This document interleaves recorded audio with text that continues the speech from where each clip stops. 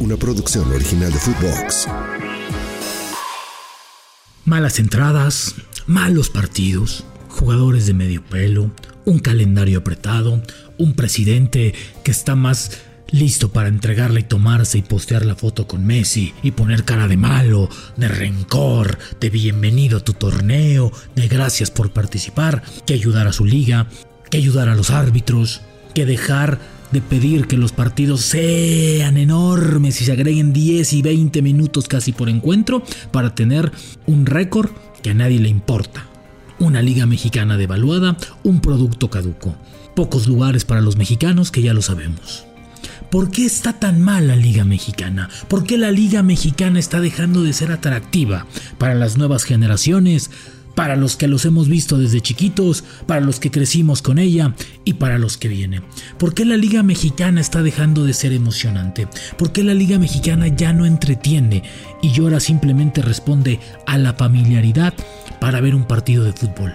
Ya no entretiene, ya no divierte, ya no muestra calidad. ¿Qué le está pasando a la Liga Mexicana? Te lo contamos en La Sombra del Fútbol. Bienvenido a La Sombra del Fútbol, el podcast con las mejores exclusivas y que revela lo que no sabes del fútbol mexicano. Hola, ¿cómo están? Qué gusto escucharnos. Un nuevo episodio, un nuevo momento, un nuevo lugar. Si vas en el sillón, pues tranquilo. Si estás en tu sillón, tranquilo. Si vas manejando, no te encabrones, no vayas a pitar, no vayas a mentar madres, en donde estés o con quien estés. ¿Te has preguntado por qué la Liga Mexicana está dejando de ser atractiva? ¿Por qué la Liga Mexicana ya no es atractiva para nadie? ¿Por qué ahora vemos los partidos por la familiaridad y no por el hecho de ver un partido, por el hecho de sentir un partido, por disfrutar de un encuentro, etcétera, etcétera? ¿Te has preguntado por qué la liga está dejando de ser un referente de entretenimiento? Ni hablemos del fútbol, no hablemos del fútbol porque el nivel está cabrón. Ya lo dijo Rafael Márquez, el técnico del Barcelona B, hace un par de días en una entrevista que dio. Al futbolista mexicano o a la Liga Mexicana importa un bledo en Europa. La Liga Mexicana no se ve en Europa. No le interesa al europeo, sí, lo que está pasando. No hay interés por verlo. Es lamentable la realidad, pero es cierto, sí. No interesa, no hay más, sí. Incluso el MLS por el reflector, ahora por Messi, por las ciudades, etcétera. No voy a caer en eso. Pero hace unos días Rafael Márquez puso el ojo en la allá.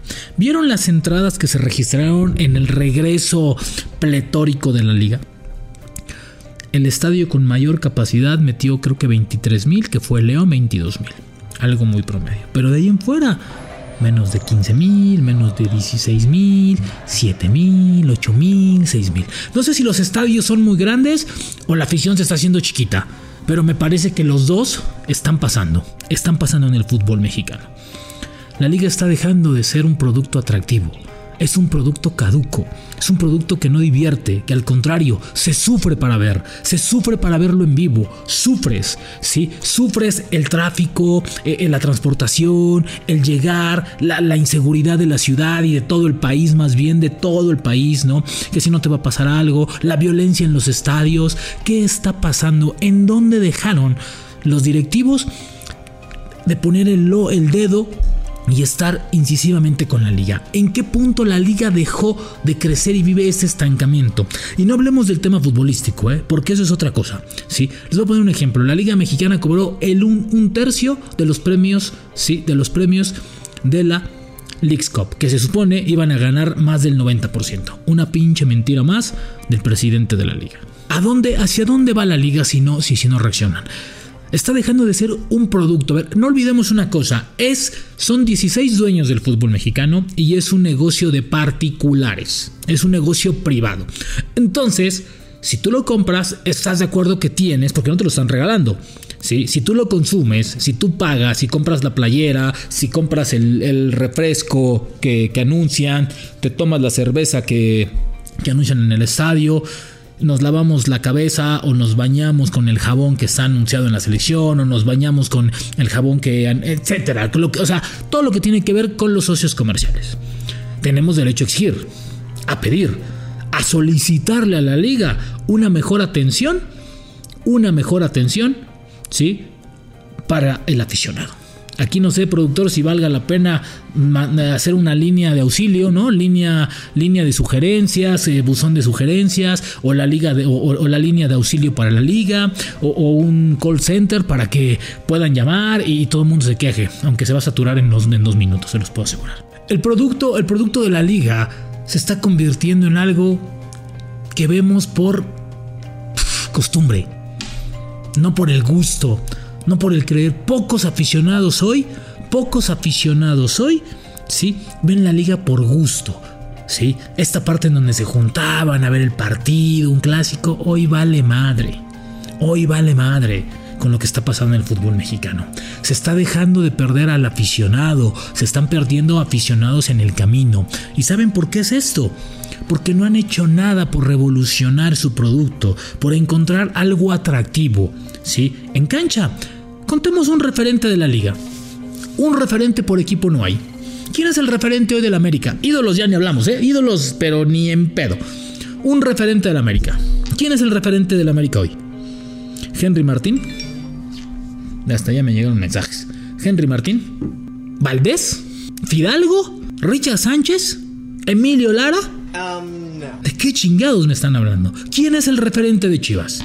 El Pocho Guzmán, Eric Gutiérrez, Brizuela, Paunovic.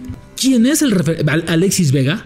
Estamos hablando de los dos más grandes, de los dos más grandes, ¿sí? ¿Quién es ídolo en esas instituciones? Silencio sepulcral. Tristemente, nadie es ídolo en los dos equipos más grandes. Vamos para abajo. Cruz Azul, el referente de Cruz Azul, el ídolo de Cruz Azul. Gracias. En Pumas, un equipo hecho en CEU que alinea a 8 extranjeros. ¿Es en serio? ¿Es neta Pumas? Ese es Pumas. Toluca, ¿no? Si vamos en orden, vamos por órdenes de títulos, ¿no? Toluca, ¿quién es el referente hoy del Toluca? ¿Conocen al capitán del Toluca? ¿Saben quién es el capitán del Toluca? El delantero del Toluca, un central del Toluca. Cuando Toluca por lo regular nos regalaba a los Cardosos, a los Vicente Sánchez, a los Carmonas, ¿no? A los Flaco Macías, Hernán Cristante, Fabián Estay. Gracias. Necaxa acaba de cumplir 100 años. Un equipo que pudo haber crecido muchísimo en los 90. ¿Quién se acuerda o alguien sabe 3 jugadores del Necaxa? ¿Tú lo sabes? 3, Bueno, 2, güey. Ándale, 2. Te lo voy a poner fácil. Dime 2 nombres del Necaxa. Gracias. Sí. Monterrey. Sí, tiene grandes extranjeros y todo el mundo los conoce. Y grandes futbolistas mexicanos. ¿Y qué pasa con ellos? ¿Qué pasa con Monterrey? Siempre la inversión, bla, bla, bla, bla, bla. Puros pinches pretextos para ocultar la mediocridad en la que trabajan. Porque no puede ser posible que no ganen un miserable torneo en México con ese plantel y con esa inversión. Gracias. Tigres.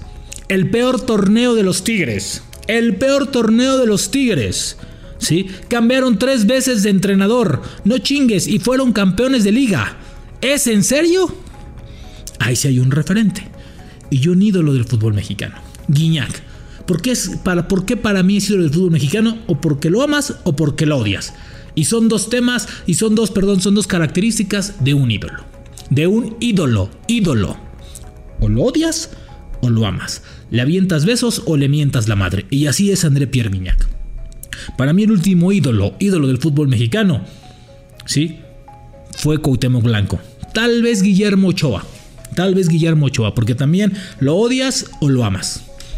Y párale de contar, pero ve a dónde estamos yendo, a jugadores que tienen 16 años y otro que ya se retiró, es gobernador y tiene un desmadre, ¿sí? Por cierto, es hermoso el video de... A ver, productor, ponlo por favor. El de ponte a trabajar, ponlo por favor. Esto es una joya y vamos a romper el tema para que no sea tan pesado. Así le hablan al gobernador de Morelos. Nada de su familia, ni la gente, ni los seres humanos, gente que realmente necesitas también darles una terapia a estos jóvenes que se van por mal camino. Y te digo que pues, es por la delincuencia organizada. Debemos de perdón, porque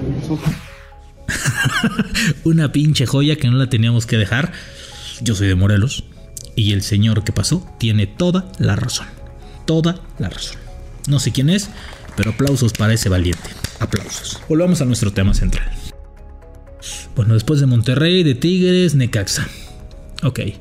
León. El referente de León. Cota. Ok. ¿Qué genera Cota? Con todo respeto. Comercialmente. Gracias. Pachuca. Hace 1 año y medio fue campeón, hace 1 año. Hoy tiene solamente 2 jugadores que fueron campeones con esa institución. Tan. ¿Sí? ¿Dónde está Nico Ibáñez? Hoy es banca en Tigres.